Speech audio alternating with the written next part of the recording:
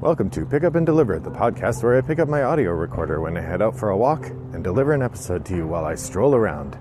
I'm Brendan Riley.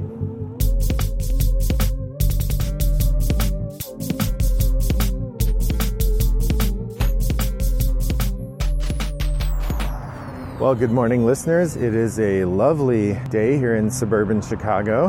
The weather has dropped back to where it should be in November. You'll recall last episode, it was in the 70s, roughly, which is sort of 40 degrees Celsius, give or take. 20 degrees Celsius, I don't know. But today it is actually around 33 degrees Fahrenheit, which is around 0 Celsius. So that number is easy to do. And the wind actually is supposed to make it a little colder.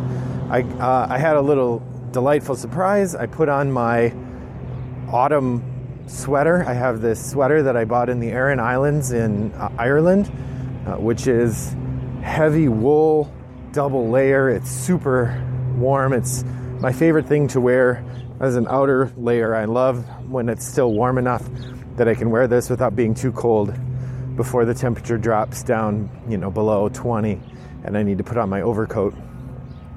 So I put this on, and the last few days, I've been missing my stocking cap. Well, it was stuffed into the sleeve of this jacket, or this sweater. So I'm nicely garbed.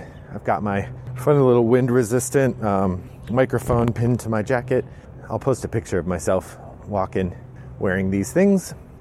So the continuing news has had me thinking about elements of human psychology. In particular, there is a rather significant thread of people who support Donald Trump in the United States who believe without any evidence that our elections were substantially fraudulent. Now, as of this date, the only person arrested on charges of election fraud following the various investigations that were started without justification is a man in Philadelphia who used his dead mother's ballot to vote for Donald Trump. So far, no more news of other malfeasance, but there's a lot of talk of it as though there is. And I know in American politics, there's a significant element of people who believe or disbelieve Donald Trump. And if you believe him, then you probably think that there was a fair amount of election fraud. What I'm interested in talking about today is belief in the face of evidence, or belief in contrary to evidence. I read some really interesting stuff about following up on an article about I think it was a postal worker who had told the Attorney General that he had witnessed fraud in mail-in ballots, and then upon further questioning, recanted that story. Of course, the conspiracy-minded will say he's been bought off or paid off or threatened off. But let's take him at his word, or his second word, and say that he did in fact make up the story and then recanted honestly. What's interesting about that is that studies have shown that hearing a thing and then hearing that thing was recanted, often even having heard that thing was recanted, the original idea we heard will stick in our head. Like our brain doesn't make the correction, even if we're fully aware of it. I'll try to find the links that I found to that study and put them in the show notes, although frankly, I don't know that I'll remember to do that, except that I'm saying I'm going to do that right now, and that'll help me remember. So I'm interested in how this works out in gameplay. I had a couple of anecdotes to kind of talk about how belief often overwhelms the evidence that we have or the experience that we have. The first is from my own family life. There is a common idea in my family that I win all the time. I will say statistically, I win more than my share. If you think about 2-player games with my wife, we should be roughly 50%. 50%, it's probably closer to 60-40 to my favor, so I do win more than my share. In 3 or 4-player games, I probably have higher than a 33 or 25% win ratio. So I do probably win more than an even split, but I certainly don't win all the time. But like I said, the common narrative in my family is that I win all the time. So when my wife or my daughter or my son beats me in a game, especially if they beat me significantly, there's much rejoicing and celebration and taunting of dad, which is fine. I really sincerely enjoy it. I think it's fun, and I don't mind. But it's interesting to me that the myth of me winning all the time persists. And when one of them wins, oh man, I got lucky, or oh man, what a great game, I managed to beat dad. When dad wins, of course he wins. He wins all the time. Again, I don't mind. I don't want it to sound like I'm complaining about that. I'm not. What I'm interested in is that the myth persists. That the idea that I win every game and winning against me is a supreme victory holds up over the idea that maybe I'm just, on average, slightly more likely to win. I bring that up because I've been every other week playing games with a couple fellas on Tabletop Simulator. And one of the guys in the group, his name's Dan, has a history or a reputation of being a killer, of being a really good player, and he generally is. But we've played 3 games together on Tabletop Simulator, and he only won 1 of the 3. Yet in my head, he's still the player to beat, even though he wasn't in 2 of the 3 games. And I'd be interested to look back. I haven't looked back at my stats of playing with him to see how often he actually does win. So that's one, the idea that we get in our head of somebody being really good at games, or that's the person to beat, when in fact, maybe not.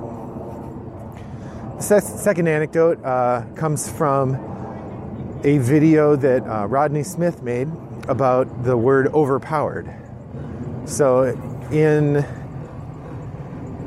I think this last summer, so not summer 2020, but summer 2019, Rodney Smith of the YouTube channel Watch It Played had gone on the Board Game Geek cruise, and as part of that, he had run a table for the Stonemaier Games game Tapestry, which was brand new at the time, and was adjudicating that table running that table for the cruise.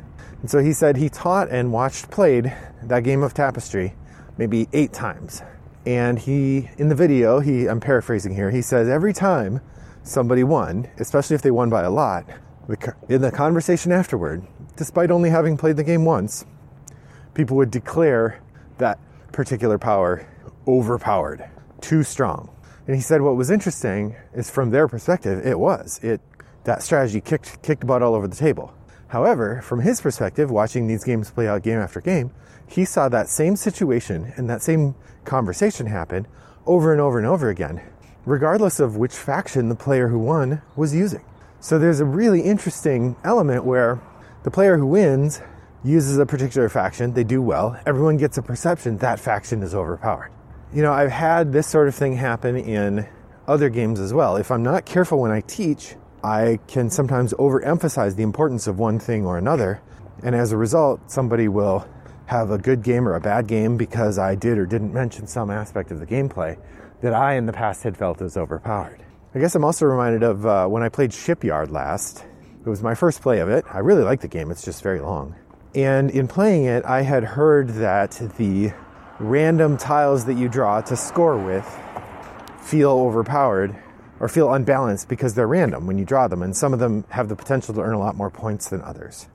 And so I used a house rule that seemed to be a common variant on Board Game Geek, as recommended by Heavy Cardboard, of having the scoring conditions visible for all instead of private. And while I thought that was fine, it occurred to me later that I was sort of giving into a common conversation about the game without having really explored it very much myself. So I wanted to offer a couple more game elements that I feel like build into this idea of creating a perception in your mind that maybe doesn't track with the gameplay and how that motivates you to play in different ways. So to start with, I've played Blood Rage a few times. Not a bunch, maybe 4. I like it, it's fine. It's not my favorite game. There's something about the way that the game demands that you throw your forces in and they're going to get crushed. I don't know. It hasn't really clicked with me. The same is kind of true of Midgard, the sort of proto Blood Rage game that I played from Eric Lang from Fantasy Flight. It had a similar feel to it for me of I couldn't quite click with what it was. In Blood Rage, there are these big monsters that the game has, and a card will come out for the monster at some point, and you can then take the monster, and then it's yours, and you get to move it around or whatever. And those are really cool, but often not nearly as significant as the size of the miniatures suggest. A similar thing happens in, to a lesser degree, in the game, the one about Grim Forest. That game also comes with several large miniatures that have a big space on the table and do not very much. And I think one of the things that happens, especially with new players in Blood Rage, is we get tantalized by the big minis and we say, whoa, I want that big ogre on my team.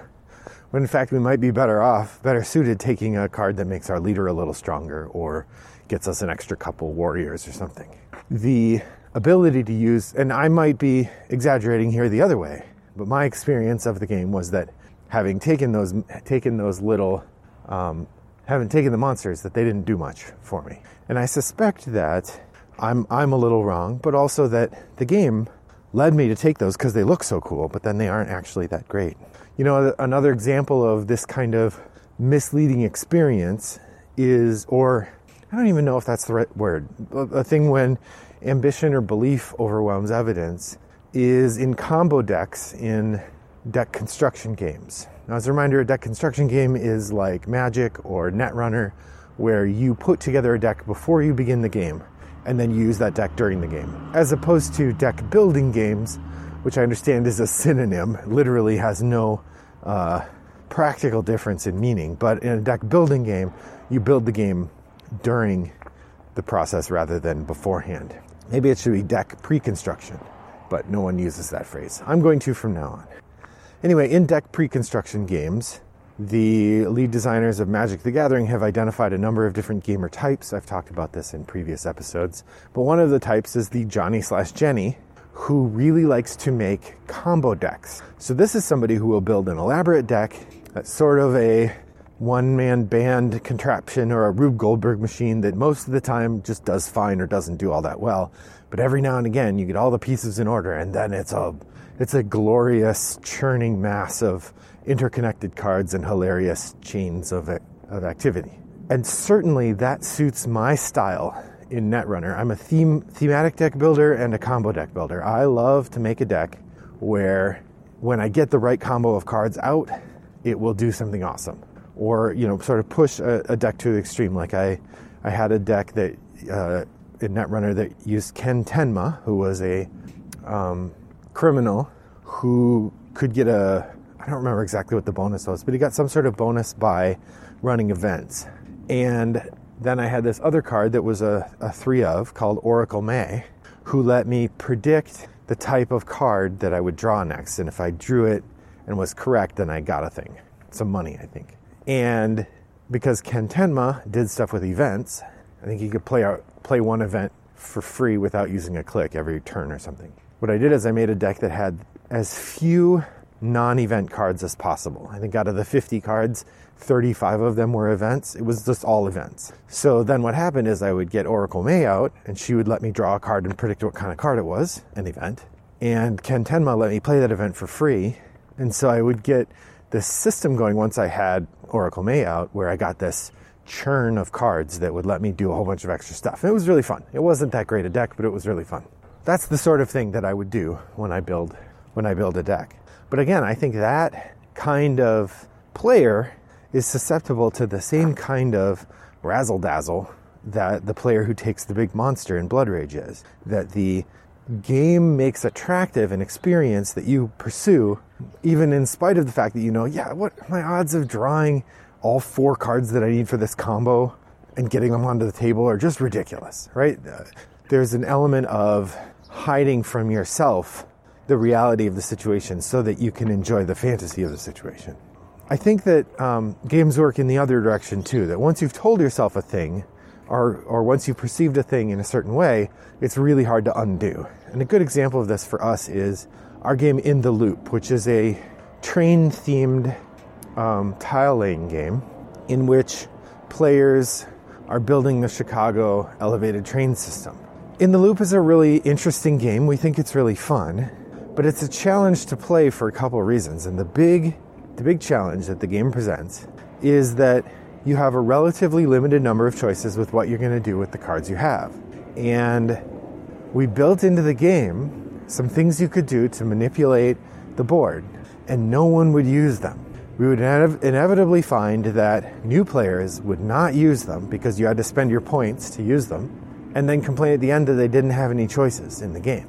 And our experience, having played it a lot, was that we did have plenty of choices, but that when you didn't have choices, you had to buy them with these powers. But no one ever wanted to use the powers. It was a very strange thing, and we actually ended up shelving the game because new player after new player would come back with, well, I don't feel like I have enough choices. And it doesn't help to argue with them about that they do. If the game doesn't present them with those choices in a way that makes them want to use them, then it's not working. So yeah, we shelved that game, which is a bummer because we developed it a lot. We got it really far along in the process, but it just couldn't make it. So it really begs the question of, as designers, how do you incentivize people to make choices that don't instinctively seem great? And how do you reduce the likelihood that people's early impressions will mislead them into thinking one thing about the game instead of another?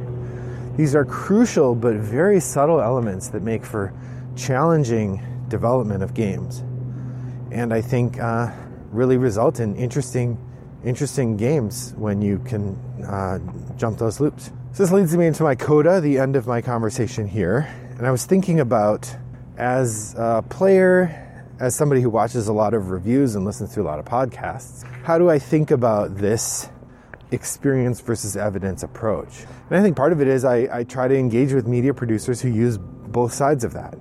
On one hand, one of my favorite review channels is Shut Up and Sit Down, whose main ethos is games are amazing experiences. They are better than anyone else in the market, I would say, for sharing the experience of a game. When they enjoy a game, when they like it, they are really good at telling you why they like it, what they like about it, and why you might like it. They're pretty good also at pointing out things that don't work for them or highlighting things that might not work for others, even if it wasn't a negative for them. So a game where there's a lot of backstabbing, they'll talk about the backstabbing, but they usually enjoy it. But they'll talk about it in a way that makes it clear what's happening in case you aren't someone who enjoys that. But at the same time, I feel like their reviews are heavily colored by the experiences, not the quality of the game, but the experiences. And I think the highlight there, as Quentin Smith pointed out in his discussion of this game on Quentin versus Tom, Why Tom is Wrong video, go ahead and look at the Shut Up and Sit Down channel for that, where he reflected that his review of Ladies and Gentlemen much more reflected his experience playing it than the game itself. That his group brought the game. And the game itself is not great, but the experience of the game was really fun. And he explained why it was fun for his group. By contrast, one of the other review channels I really like the most is So Very Wrong About Games.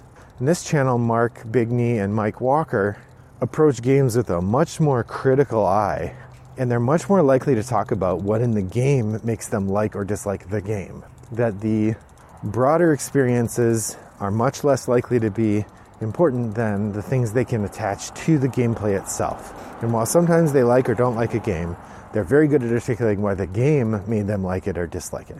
This isn't to say they aren't biased by their own experience, but it's far less likely that you're going to get an experiential review from them as opposed to a gameplay review. That said, they're not great at helping to explain why games are exciting either, because of that focus on mechanisms.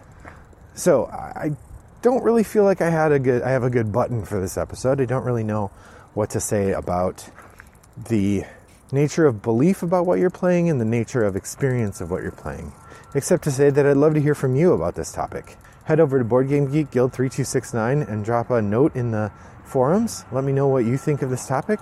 How does it connect to your experience? Are there games where you had an impression of the game and it shaped your experience of it?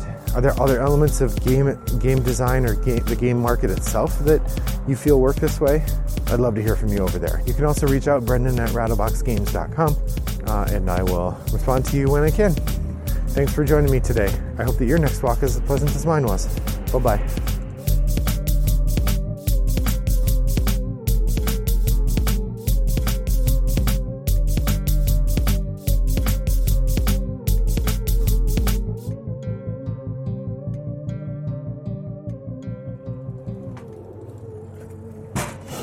Forgot to grab a key. Brought to you by Rattlebox Games.